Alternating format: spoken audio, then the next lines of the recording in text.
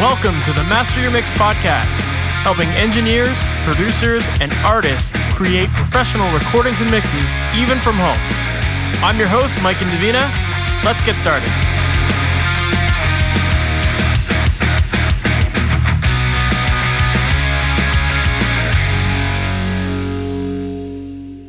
Welcome, guys. Thanks so much for joining me. Man, I am so excited for you to listen to today's episode. In this episode, I'm interviewing Nick Raskulinecz, which, if you're not familiar with the name, you're definitely familiar with his work. He's worked with bands like Foo Fighters, Rush, Deftones, Korn, Alice in Chains, Stone Sour, and so many other bands. I am so honored to have had the chance to talk to him. He's worked on so many of my favorite records, and I'm a major Foo Fighter fan, so to get the chance to talk to him and chat about some Foo Fighter-related recordings was really, really cool. He's such a cool guy, and he's even, actually, after we recorded, we were having a little conversation off the air, and he had mentioned that he wanted to come back and do an episode where he would answer your questions about any of the projects that he's worked on. So if you have any questions that you'd love to hear him answer, shoot me an email. The email address is questions@masteryourmix.com, and I'll start collecting some stuff, and hopefully we can have him back and he can get all of the answers that you're looking for regarding any of your favorite albums that he's worked on. So I don't want to waste any more time because this is a great interview, so let's just jump right in. Thanks for being on the podcast, Nick. Really appreciate it. Hey, no problem, Mike. Thanks for giving me a buzz. So for people who might not be familiar with who you are and your story, can you give us a little bit of your background on what your journey's been becoming an engineer? Yeah, totally. I started out engineering in the early 90s, right after high school. I graduated high school in 1989, and I took my college, what was supposed to be my college money, and I basically bought a 4-track and some microphones and some headphones and a bunch of cables and stuff, and turned my mom's garage into a little demo studio so that I could record my own band, and I could also record all my friends' bands and just kind of dove into sound. And I kind of did it, one of the main reasons I did it was so I could record my own band and I could listen to our songs and try to make them better and work on the arrangements and work on the parts and, work on the vocals and the words and all that stuff.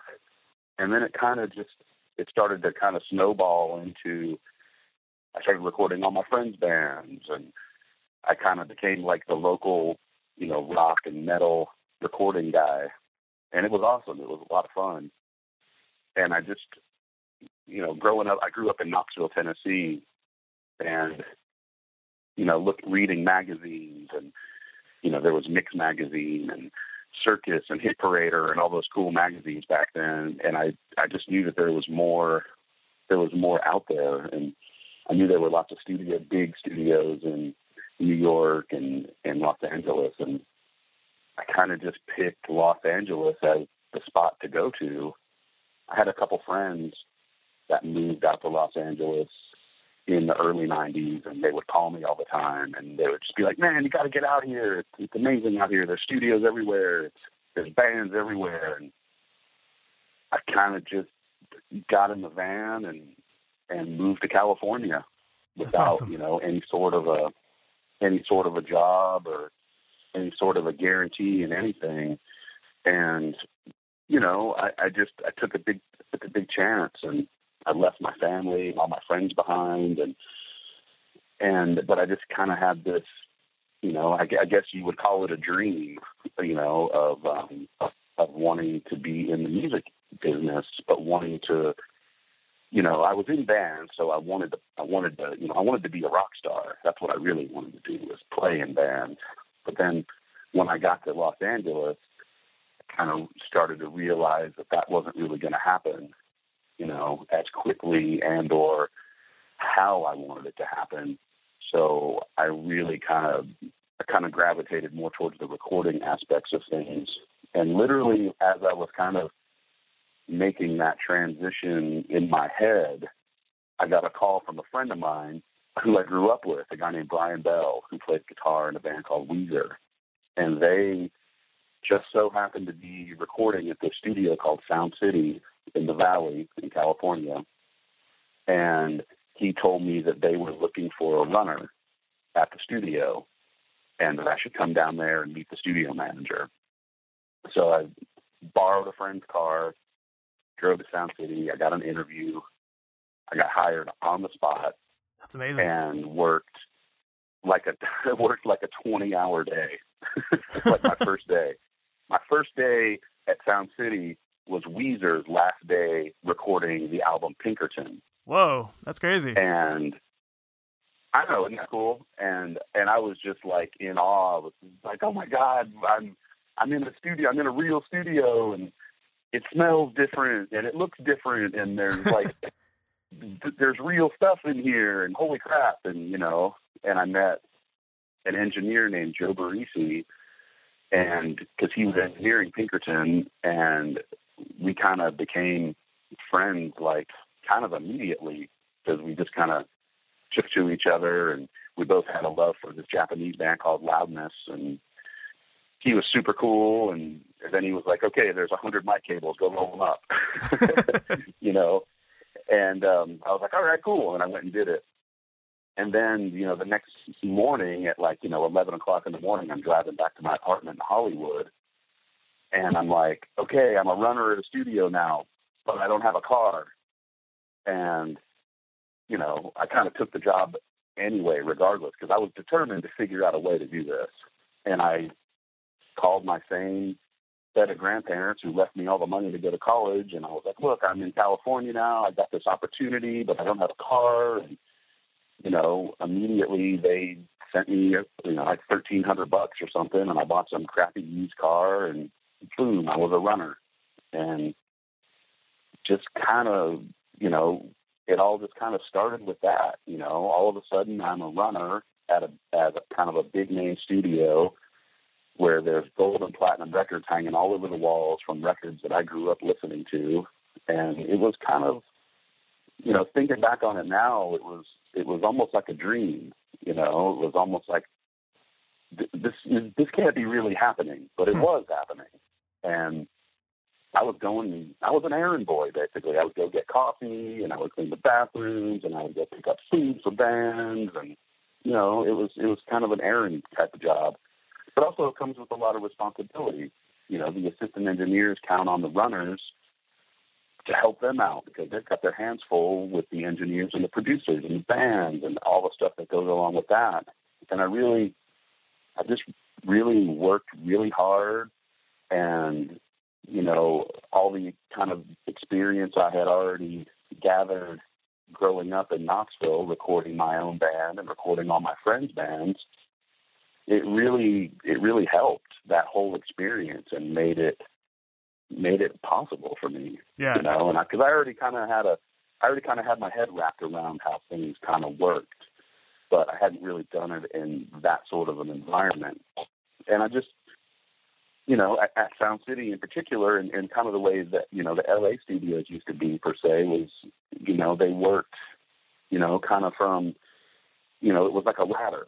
You started as a runner, and you kind of had to prove yourself to the assistants that you could get people's food orders correct, and the producer's dinner wasn't screwed up, and it was consistency, and you did it over and over and over and over again, and you made great coffee every single time, and you were dependable. You basically had to be dependable. Yeah. And I made sure that I was, and I paid attention, and you kind of, when the assistant leaves, then the next runner gets to move into their job. And then all of a sudden you're in the control room, and you're not going on errands anymore and making coffee. You're plugging in all the mics, and you're plugging in all the outboard gear, and you're aligning the tape machines, and you're, working on the board and learning how to solder. And,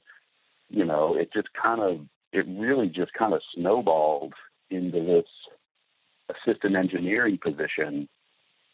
And I did that for a few years, I think about 3 years, really intense, 7 days a week, 12, 15-hour. A short day was like a 15-hour day. I remember so many times hanging out with the other assistant in the other studio, and it was like 2 or 3 o'clock in the morning, and the clients had just left, you know, because Sound City was a band studio. It was nothing but bands, rock bands, and, you know, big famous clients like Tom Petty, and, you know, Rick Rubin was always bringing his bands in there. And then, you know, me and the other assistant are like, you know, 3 o'clock in the morning, we're like, woo, it's a short day today. Guess I'll see you tomorrow see you tomorrow at 11, you know, and it was awesome. It was a lot of fun, and it was an education, you know, that was a hands-on education, you know, and it was totally vital to what to where I've gotten and where I'm at today because of it. Yeah. You know, and it was great to be in the room, you know, plugging stuff in and then taking notes on, you know, what the producers were doing and what the engineers were doing and how they were miking things, you know, because everybody does this a little bit different. You know, there's certain go-to things that everybody does, but everybody hears stuff in a different way. So there's, you know, you put an SM57 on the top of a snare drum. I mean, that's pretty much what everybody does. But then the chain is completely different after that for most people. Some people like MIDI preamp. Some people like SSL. Some people like, you know, whatever the fuck. You know, it's always different. You know, so then you start to kind of figure out and make those things your own way of doing things and how you hear them. And so then I did that for a few years and really got my game together, and I started to go out into Hollywood and find kick-ass bands to record. I would go to the Coconut Teaser or the Whiskey or the Roxy or the Troubadour or a little TV bar like Hell's Gate. And you just, because there used to be all these shows where there would be like, you know, 10 or 15 bands in one night. You could pay $5 and get in and just sit there and watch bands. And if I found a band that I thought was cool, that I liked, I would go up after they were done and introduce myself and, you know, be like, hey, you know, I work at the studio and I can, you know, get us 5 or 6 hours of time, you know, between midnight and 6 in the morning. And you guys want to go record a couple songs? And, you know, every single band I approached said yes. That's awesome. So I started to started to do what I had done in Knoxville. I started to make demos and make recordings that bands would, you know, shop. You know, they would shop them around LA to labels and stuff. And a couple of those bands got record deals off of the demos that I made with them. And then my name started to get out around Hollywood and around LA. And all of a sudden I had A&R people calling me, you know, saying that they had heard the demo I had made with you know, there's a band called Fireball Ministry that I did demos for, and they got a record deal. And there were a couple other bands around the scene that I was working with that were getting, you know, major label interest and stuff like that. And then just, you know, one thing led to another, and that's kind of how it happened. But there was one defining moment. There was a producer named Garth Richardson, who is a Canadian. Yep. And I had done a bunch of assisting for him. I think we made like 2 or 3 records in a row. And he would work really, really intense. I mean, he would work, you know, 15, 18 hours a day, like, you know, 3 weeks in a row, just to the point of just like, you know, just complete intensity and dedication. And, you know, you're basically living these records. Oh, yeah. Yeah, I've heard quite a bit about his work schedule. His dad was a famed producer, and he was actually one of my early mentors. And so he told me all about Garth's kind of his routine on how he did things. And it sounds like it's an intense time. Like you're really, like you said, living those records. Yeah. And, you know, Garth taught me how to edit drums on 2-inch tape by basically having, you know, faith and trust in me that I understood what was happening, because I used to watch him like a hawk while he was doing it. And he was making a record, this metal band called Sick of It All, and he basically just threw me in the fire, man. He was like, okay, here's a razor blade, you know, these are the takes. You know, there were like 8 drum takes for a song, and he's like, I'm leaving. I'll see you tomorrow at 11. Do this song. And I was just like, okay. You know, at that point, all I had ever done is cut leader on the tops and backs of reels and leader in between songs. I had never actually edited drums per se. I understood exactly what he was doing, and I understood the concept of it because I had watched him do it so many times. And I was actually kind of, I was kind of like the guy waiting in the wings for my chance to do it. And he just threw me in the fire, man. He was like, "Here you go. I'll see you tomorrow." Yeah. It was sink or swim time, man. And I swam, and he didn't forget that. And there was a point to where there was a record that he was going to do, and he couldn't do it because he was so busy. And he was on the phone with the record company, and he looked at me and he was like, "I can't do it, but I know a guy that can." And he totally threw me my first bone for producing and engineering a record. And he got off the phone. He was like, "Look, dude, there's this band. They're called Dogwood. They're signed to a label called Tooth and Nail, and you're going to produce their record." He was like, "I'm not going to produce it. You're going to produce it. You're going to engineer it. Here's what the budget is. Go. It's go time." And I was just like, "Okay, cool. Let's go." And That's awesome. that was in 1999, and I have never looked back since, man. I've been going strong ever since then. That's amazing.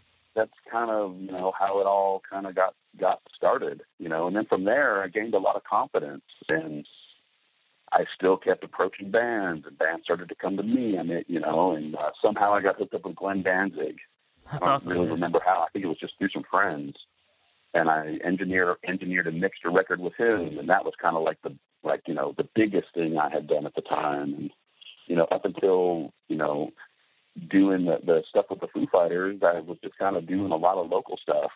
Well, I guess I wanted to ask you about that too. Like, it seems like the kind of path for an engineer would be that you would typically start with your local bands, and then as you get bigger in that local scene, you move to more regional bands, and then from there it goes to national bands and then international bands.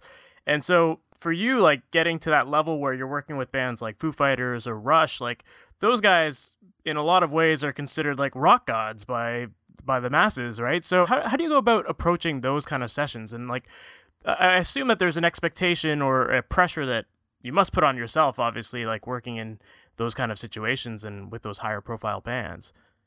Yeah, there was. I mean, the Foo Fighters at the time was, by far the biggest, thing I had ever done. And it didn't feel like a lot of pressure because, me and Dave Grohl, we hit it off really quickly, and he made me feel really comfortable, and that kind of alleviated a lot of the pressure. There was no he let me do my thing, whatever the thing that I do that gravitates bands towards me, and they like the records I make, and they like my vibe, and they like my hang, and, whatever that is, he allowed that to happen, and I just did my thing, man. And we hit it off, and we both got a very similar style of energy, and we both like a lot of the same kind of bands and styles of music. And I mean, when I was making that first Foo Fighters record, which is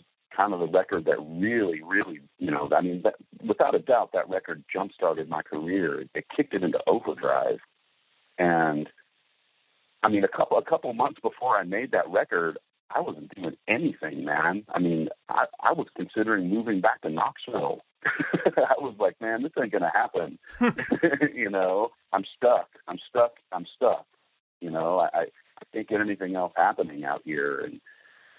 And then that happened, and he just let me do my thing, and it turned out great. And then, I mean, it was on after that, man. And, and similar with a band like Rush, for whatever the reasons are, I mean, you'd have to ask those guys. But I actually reached out to Rush, believe it or not. I read online that they were getting together to make a new record. This was in 2006, and I had a manager at the time, and I called him. I was like, "Hey, man, I just read that Rush they're getting ready to make a new record." I was like, "Call their manager. Their manager," and he knew their manager.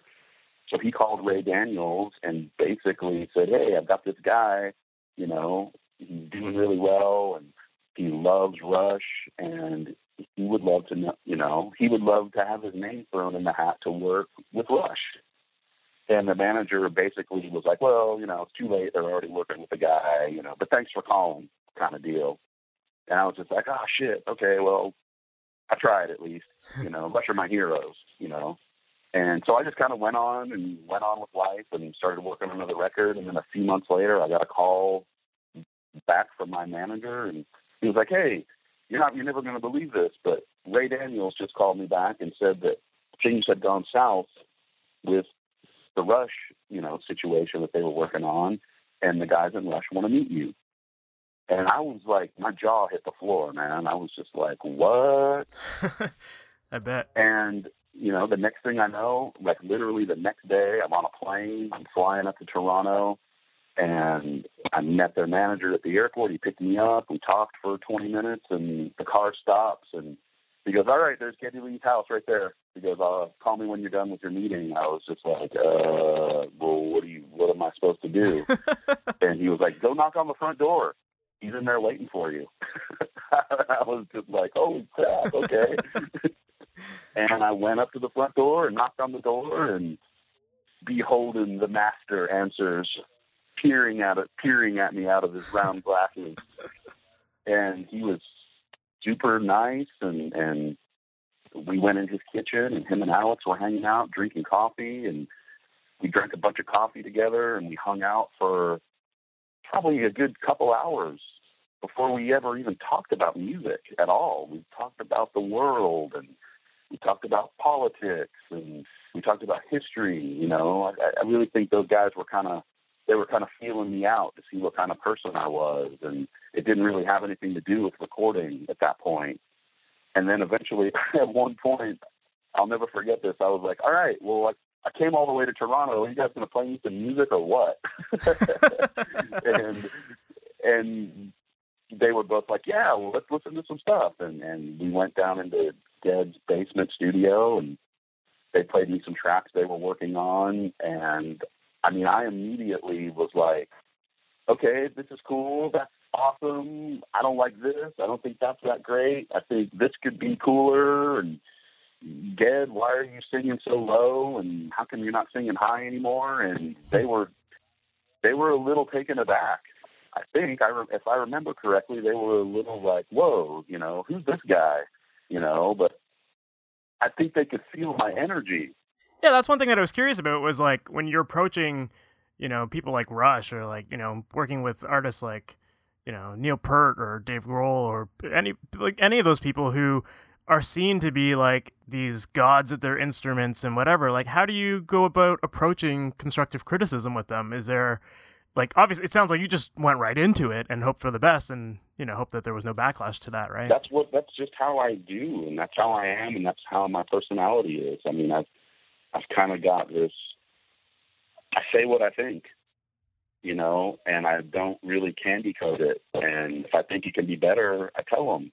And I think that's one of the reasons I've been successful is because when you're working with, super famous people, like Dave Grohl or the guys in Rush or, the guys in Alice in Chains or, Corey Taylor, artists like that, they're totally surrounded by people all the time that say yes to everything and tell them how great they are. And, they get a booger in their nose and there's 10 people all reaching for the Kleenex at the same time. I'm not that guy. I don't do that.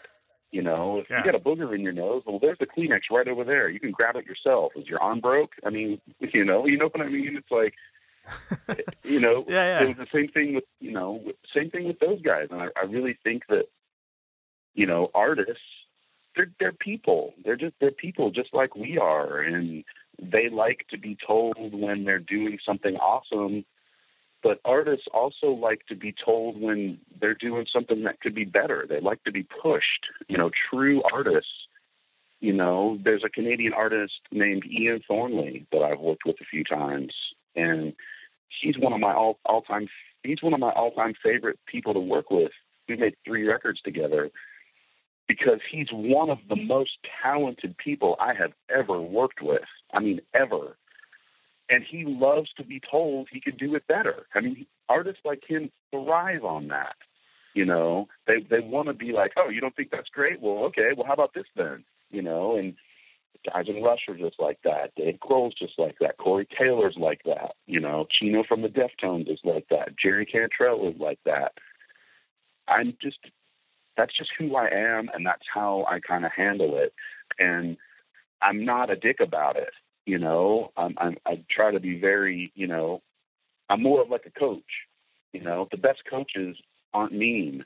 They're thoughtful, and they try to bring out the best of you in a way that makes you feel good about yourself. And I try not to beat people down. And, you know, I'm not a dick about it. I'm trying not to be, you know, I mean, we're making music here, you know.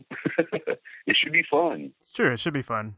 So then what's your mindset when you're going into a new project? Like, what kind of stuff are you listening for as you listen to those demos? And like, what's the process in your mind of how you dissect the songs? And well, I'm listening to the songs, and I'm listening to the arrangement. I mean, there's a lot of things, man. I'm listening to the songs, the arrangements. I'm listening to the individual parts of, you know, what each individual person is playing and might be doing within the song. I'm listening to the vocals, and I'm listening to the words and the melodies. I mean, there's not just one or two things. There's probably 30 or 40 different things that I listen to. And honestly, one of the main things is I listen to how the music affects me personally, because if I can't get some sort of a connection with it personally, then I don't feel like I can lend anything to it. Like I don't know what I can bring to the table if I don't like it. So, I mean, I can pretty much honestly tell you that every record I've made, I like.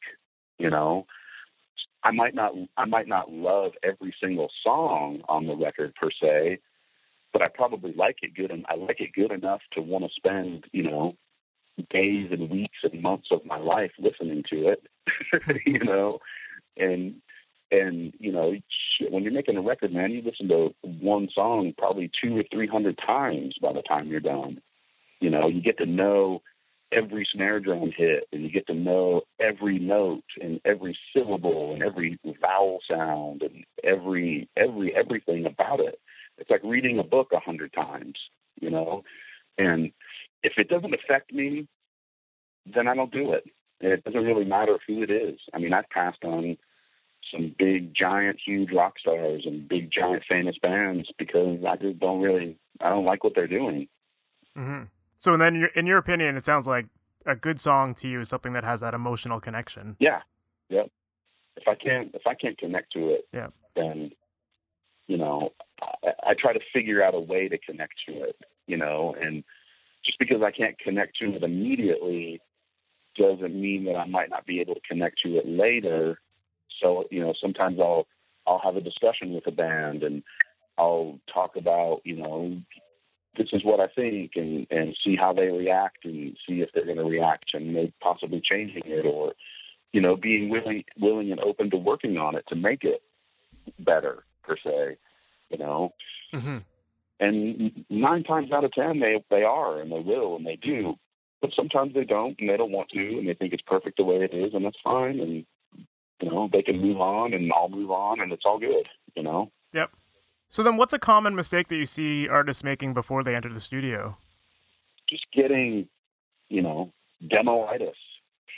You know, almost making a demo too good, and living with it, and, you know, playing it for all your friends and rocking it in your car constantly, and not, you know, loving it so much that when somebody comes along who might think things about it can be better, that they don't think it can be better, and they think it's great just the way it is, and they just want to re-record their demo exactly how it's been done. And I mean, bands don't need me to do that. I mean, bands can make records in their garages, you know, make demos in their garages now that sound like records. So, you know, go for it. Yeah, for sure. So let's shift gears a little bit towards some more of the mixing side of things. In terms of your mix process, do you have a certain workflow that you always stick to in terms of like order of instruments that you like to work in, or just anything in process in general? Like, Well, I'm still kind of old school, I guess. I guess you would call it old school these days. That I still like to mix on a console. I still like to mix on a board, and I like to, spread all the tracks out across the console, and every track will get its, own EQ and or compression. And I'm not really an in the box type of mixer. I've tried to do it, but for some reason I just can't. I can't wrap my head around the way that it sounds, and that just for me, there's a lot of guys out there who can mix in the box and make stuff sound amazing, man. And I have people mix my records that mix them just in the box, and I've been very, very happy with the results. But for me, I can't wrap my head around it yet.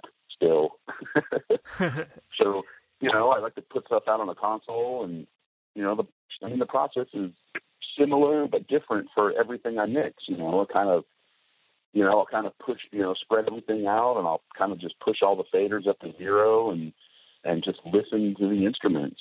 Sometimes I'll start with the drums, and then I'll then I'll mute all the drum channels, and then I'll put all the guitars up, and I'll listen to the guitars for a while and kind of get all the balances together between the guitars and all the different guitar tracks, and then I'll mute all the guitars, and then I'll just listen to the bass, and then, I'll kind of go down the line and mix all the instruments, in groups, and then I'll turn all of them on and see what it sounds like. And, usually I can get some balances happening pretty quickly, and then, I'll start to feel the song. It's a lot easier for me. Well, I shouldn't say it's a lot easier, but it's definitely easier for me to mix things that I've recorded, because I've been listening to it so much, I've kind of got an idea. The record kind of shapes itself as you're recording it. But when I'm mixing things that I haven't recorded, like, if you had a band and you sent me your record to mix, sometimes it takes me a little while to get to know the song. I'll listen to it for a while and try to figure out, what you guys or what the band is trying to, accomplish with the song and with the sounds of it. And sometimes that happens quickly. Sometimes it takes a day. Sometimes I'll work on a song for a day and send it to the band and be like, hey, is this kind of what you guys are thinking? And, sometimes they'll come back and say, yes, that's exactly what we were thinking. It sounds amazing. Or sometimes they'll come back and say, no, that's completely not what we were thinking. Start over. Sometimes I've mixed records that I'll work on for 2 or 3 or 4 days, and I can't wrap my head around what they want. Mixing is very, very subjective. Everybody's got a different opinion. What you might love, I might not like, and what I love, you might not like. So mixing is very, very, mixing to me is the hardest part of all of this. Like I definitely prefer recording records and getting the sounds and getting the spontaneity and the creativity. I kind of prefer getting those things on tape. Not to say that I don't like to mix, but mixing is definitely more challenging for me. And when I succeed at it and I do a mix that makes, all 4 or 5 members of the band happy, it makes their management happy, it makes the record label happy, it makes me happy, there's like 10 or 12 people involved in a mix that all have to be on the same page. And that can be very, very challenging sometimes. Yeah, for sure. Not sometimes, all the time. Well, to touch on your point of everybody having different opinions of what the mix should sound like, and I guess as a producer too, just kind of working with that same attitude from the band members and everybody having their own influence and suggestions. How do you know when you're done a mix or done the overall recording and production of something? Because, you can keep adding layers to things forever with digital these days, and it sounds like you're more analog, but there's still that some artists do feel that pressure to just kind of keep adding, and if you add more, it'll sound better. What's your approach to that? My approach to that is it kind of goes on a band by band basis. To be honest with you, I don't ever record with tape anymore. I just still call it recording to tape. I've been recording digitally at 96K since you could. I think 2004 or 2005 is when I started doing it. And, it's limitless. For me, when I start to run out of ideas, I'm always hearing different ideas and different parts of the songs are going by time and time again. And, with the layering of things is all about, creating different, tonal environments and creating spaces for things. And, like Alice in Chains, for example, is, we've got, a dozen guitar tracks that are all playing the same part, but they're all the sounds are completely different. It creates this sound that is really hard to achieve with just one guitar on the left and one guitar on the right. So you do the guitar on the left and the guitar on the right, and then you come up with a totally different tone, and you play it all again. It's a different guitar, it's a different amp, and then you do it all again with yet a different guitar and a different amp, and maybe this pair of tracks has a pedal involved, and a distortion pedal or a fuzz pedal, and the layering. So you're not just splitting the amps; you're actually like double tracking or quad tracking and all that kind of stuff. Yeah, it sounds like. Yeah. Sometimes I'll record 2 or 3 different amps per performance, and each one of those amps will get its own track in Pro Tools, and then I'll mix those within Pro Tools to create a performance, and then then just continue layering all of it. I mean, that's how a lot of modern rock, especially rock and metal recording is. For sure. So what's something that you like to do with your mixes or your productions that other people might think that you're a little crazy for doing? Like, is there any unique techniques that you like to try out? Oh, geez, man, that's a tough one. That's kind of hard to answer because I'm not around a bunch of other people recording anymore. So I don't really know what anybody else is doing. I've been in my own studio for going on almost, 4.5 years, and I just do my thing, man. I mean, I still am, I still use a lot of real amps. I don't use a lot of the direct recording techniques that a lot of bands use now. I still record, real drums with mics in a room. I'm not a huge sample guy. I learned in an era where you didn't start recording until it sounded how you wanted it to sound. I never make records going, well, we'll just, put samples on it later, or we're just going to reamp it later. I mean, if you get one of my records to mix and you put the faders up, it sounds pretty kick-ass, That's a tough one, man. That's definitely a tough question.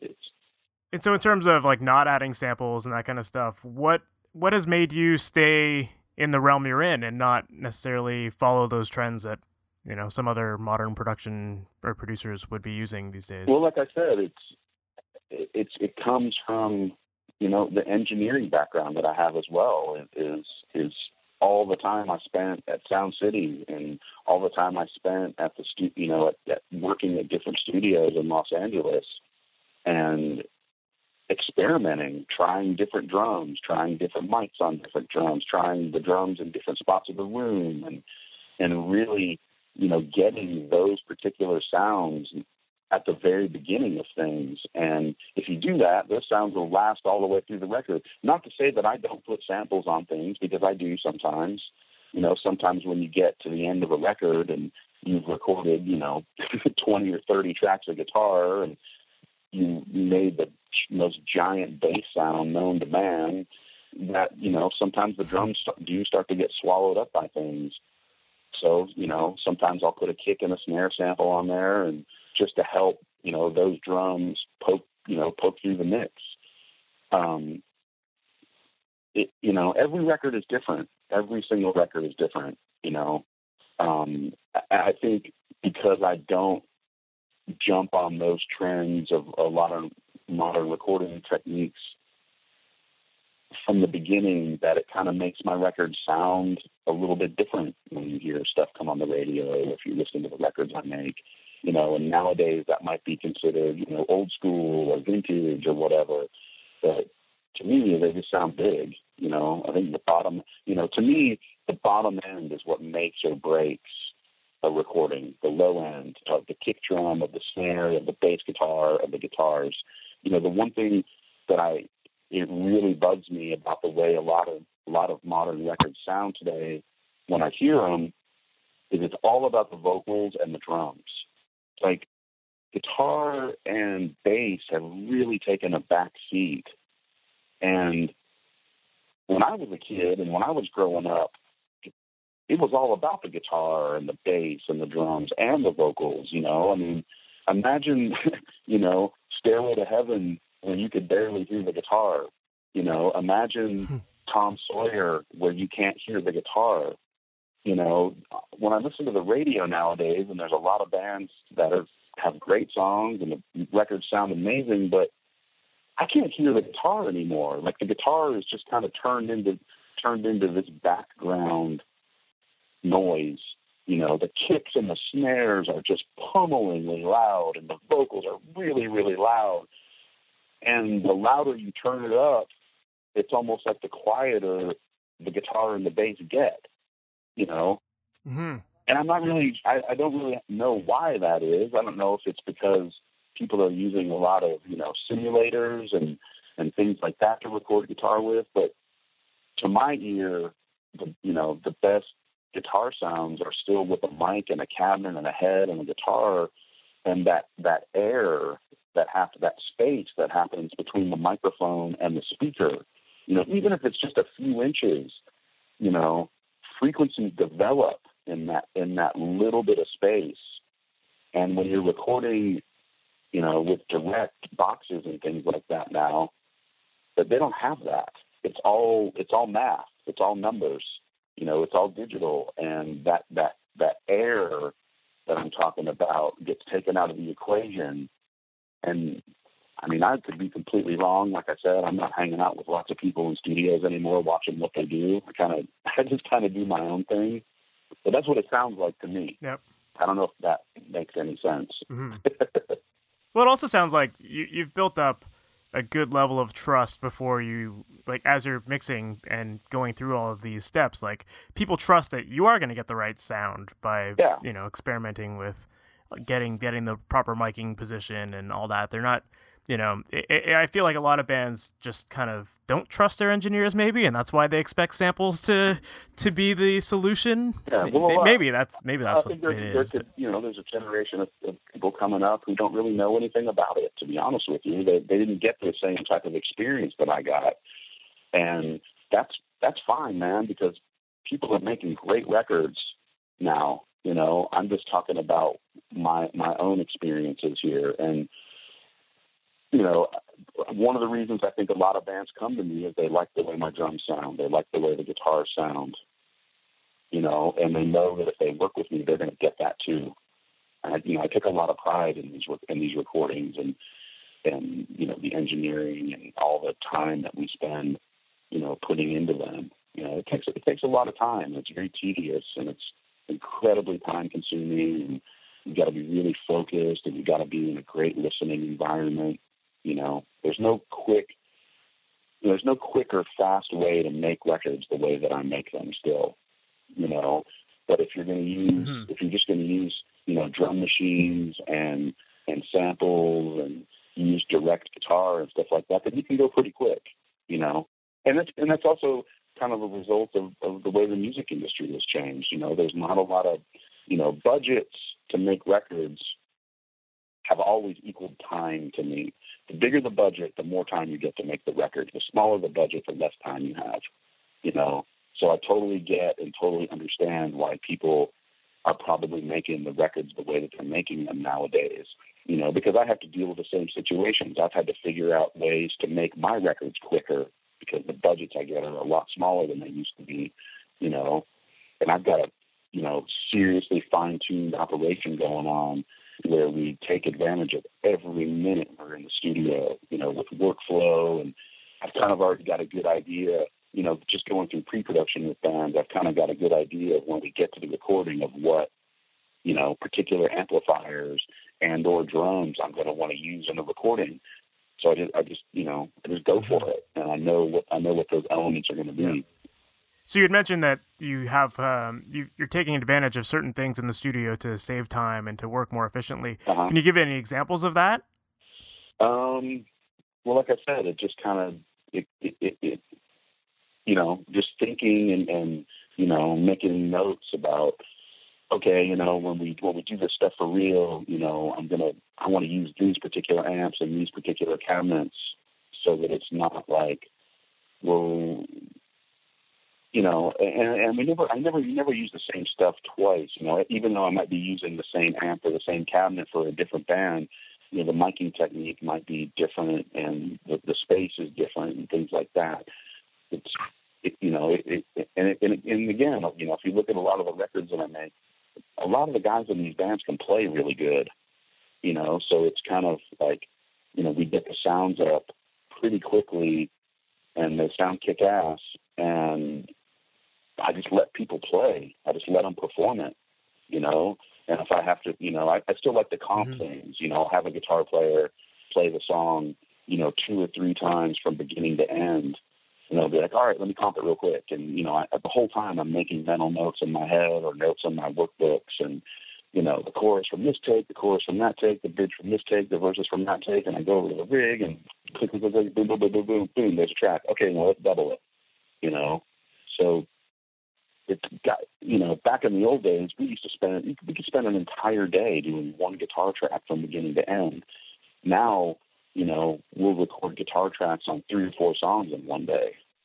Mm-hmm. Really, there's an efficiency that has to happen. Whereas, like, a band like Rush, who has, they have a bigger budget and they don't have a record company breathing down their neck, we can spend as much time as we want making the records. I mean, we made the last record. We spent a couple months making it, which was still pretty quick for a big band like that, and those guys can all play great, and when you work with great players, you can really spend more time experimenting with sound and experimenting with different guitars and listening to different amps. But, a lot of the stuff that I do now, I'm already kind of mapping it out in my head of what I want to use and how I want to go about it. For sure.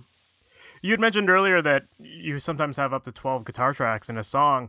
I imagine that when you have that many layers, that gain staging is something that you have to really consider. Do you have any tips for getting proper gain staging? Yeah, one of them is don't record everything too hot. Is kind of, you kind of have to experiment and figure out where your peaks are going to be. And if you're going to be doing lots of layering, then, you think about that up front and you kind of imagine what the sound is going to be like when you're, 10 or 12 songs, 10 or 12 tracks deep like that. Mm-hmm. And you'd also mentioned getting huge guitars and huge bass and, making that feel really big. What about with getting the low end right? Do you have any tips for that kind of stuff?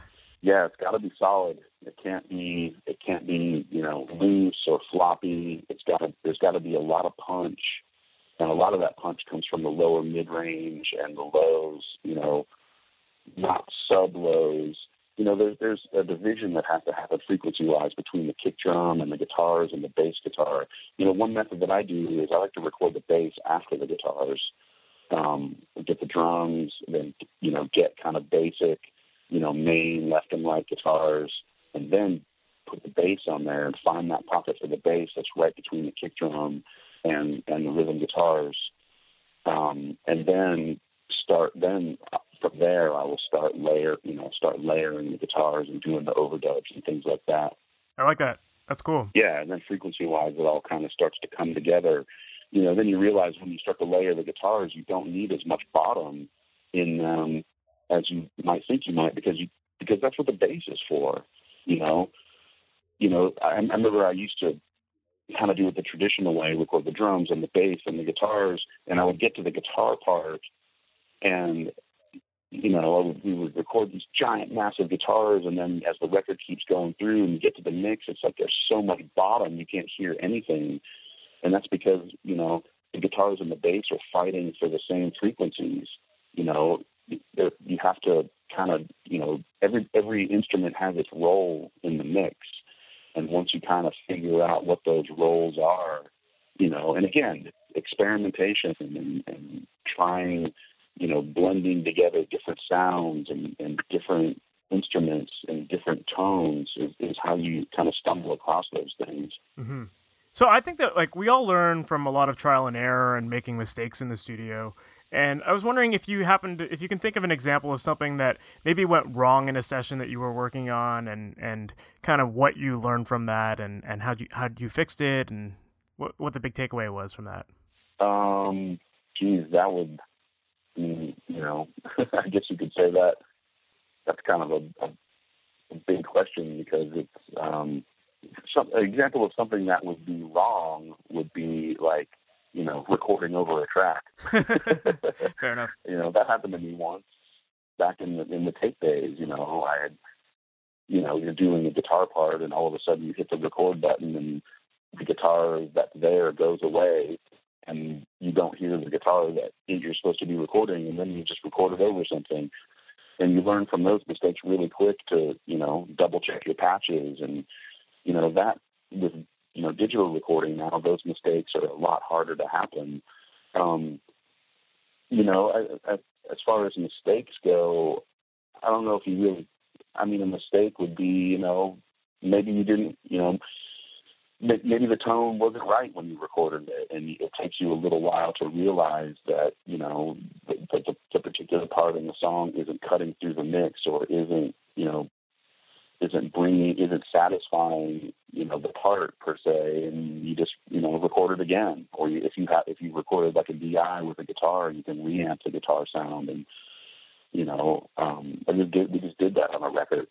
We recorded a bunch of solos and a bunch of overdubs in the studio, and we got to another studio, and as we're listening to it, over and over, we realized the sound just wasn't the right sound. And luckily, we had a DI recorded for the parts, and we reamped the DI signal through a different amplifier, and we're able to tweak it, and without the artist having to, actually replay the parts, kind of fix it, if that makes sense. Yeah.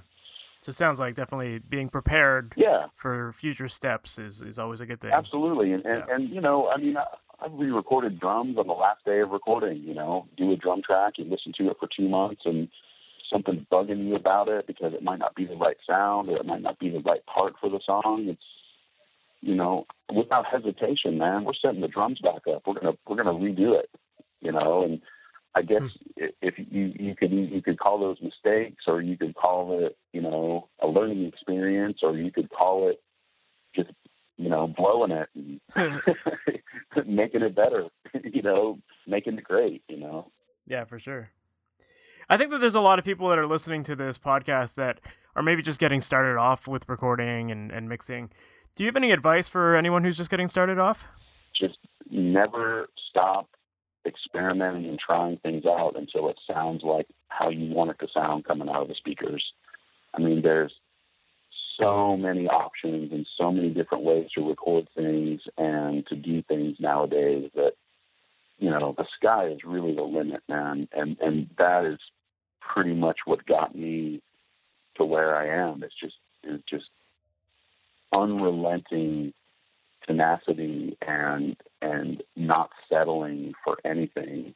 Like I said, everybody hears this in a different way, and recording it and getting it to come out of those speakers the way you're hearing it in your head is really, I believe the key to being successful as an engineer and a producer is you just can't give up. You can't stop, and you can't settle and say that, well, it's just good enough.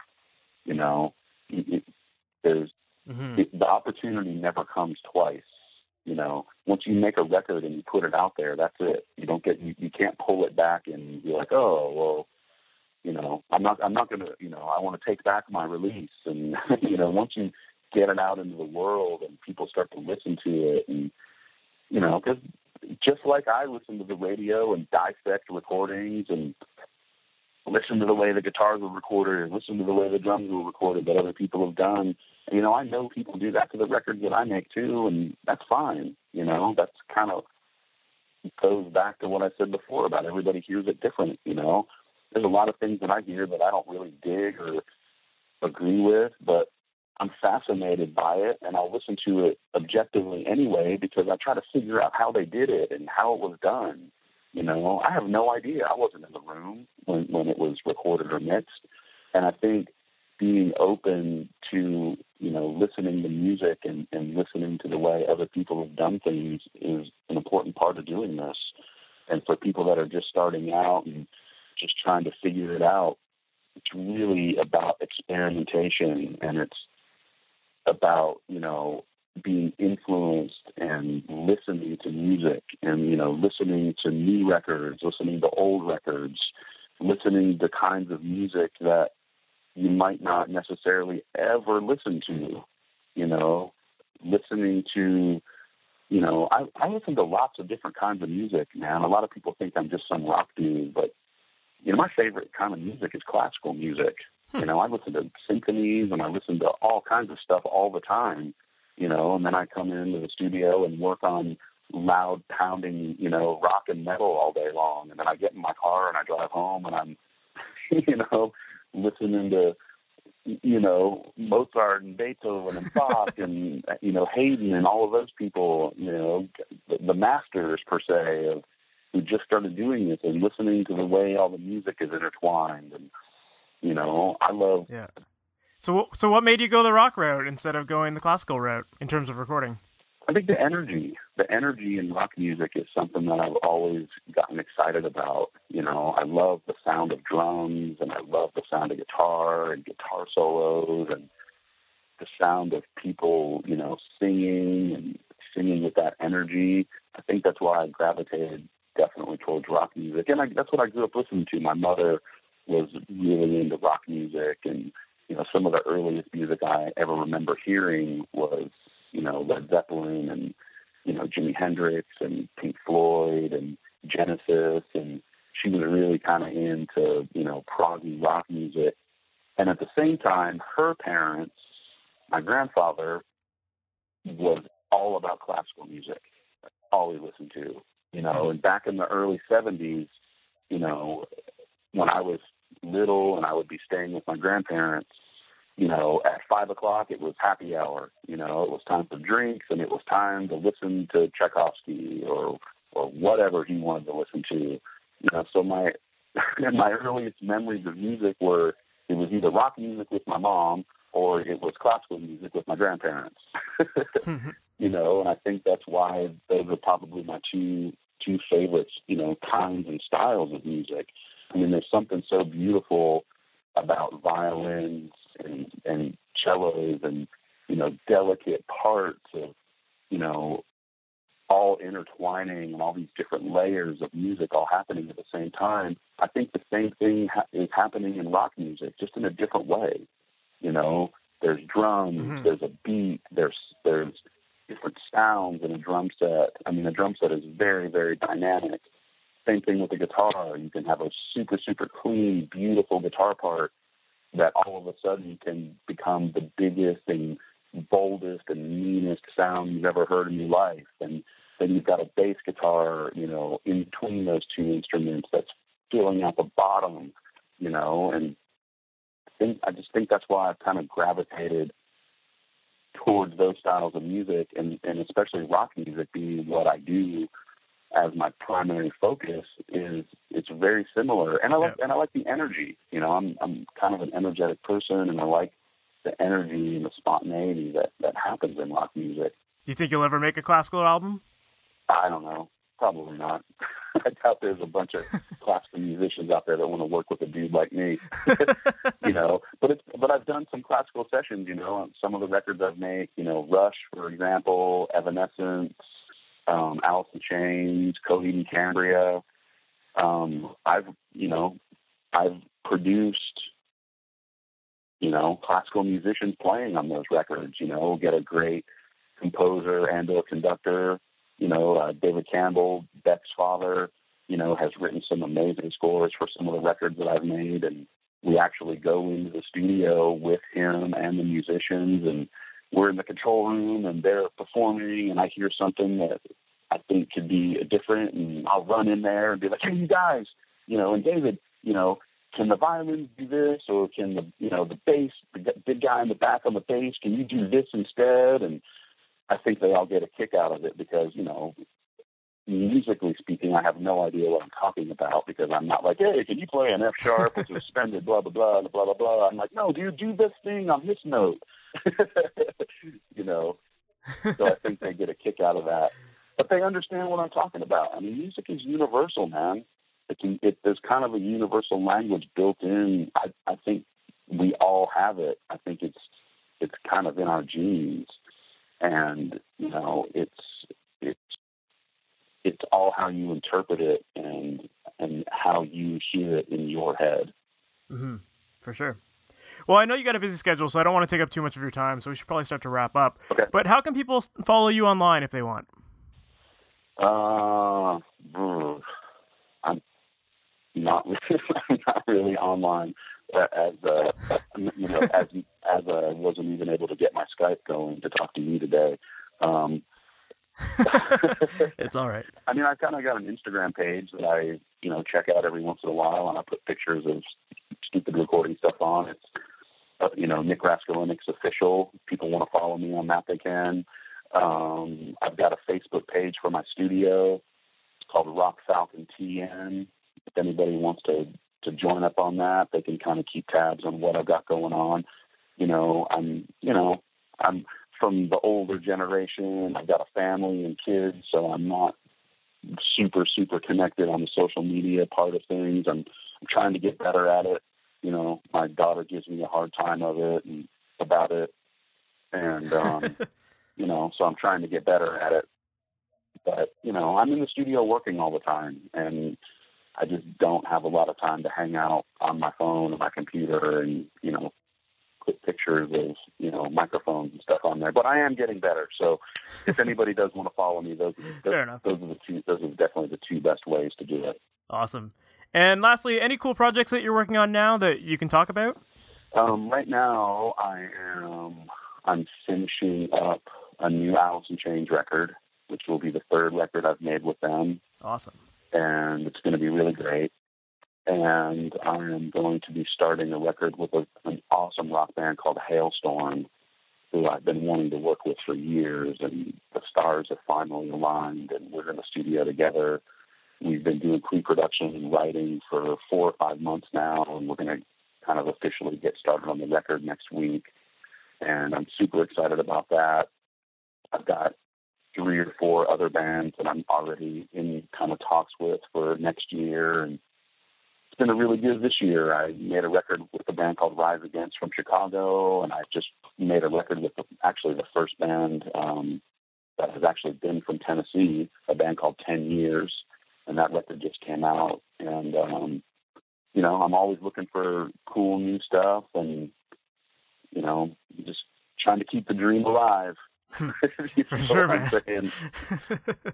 That's awesome. Well, thanks again for being on here, man. I really appreciate it. I think some of your stories were amazing there. I love hearing about all that kind of stuff. So thank you so much. Hey, no problem, man. Thank you so much for reaching out to me. And it's always fun to get together with, someone who's interested in hearing, cool stories and cool stuff. And, I'd love to do it again with you sometime if you want. So that was my interview with Nick Raskulinecz. Man, what a cool guy, eh? He's got so many great stories, and I think he shared a lot of really good advice about building your career and starting from the bottom and what it takes to become an engineer who works with some of the biggest bands of today. And I think that he shared a lot of really good advice about building the confidence to give constructive criticism, because that's ultimately what's going to create the best records, right? You want to be serving the song and you want to be helping the artist by really pointing out the things that could be trimmed, improved on, or just reworked, adding all of that creative, constructive criticism when it's necessary and it's going to benefit the song.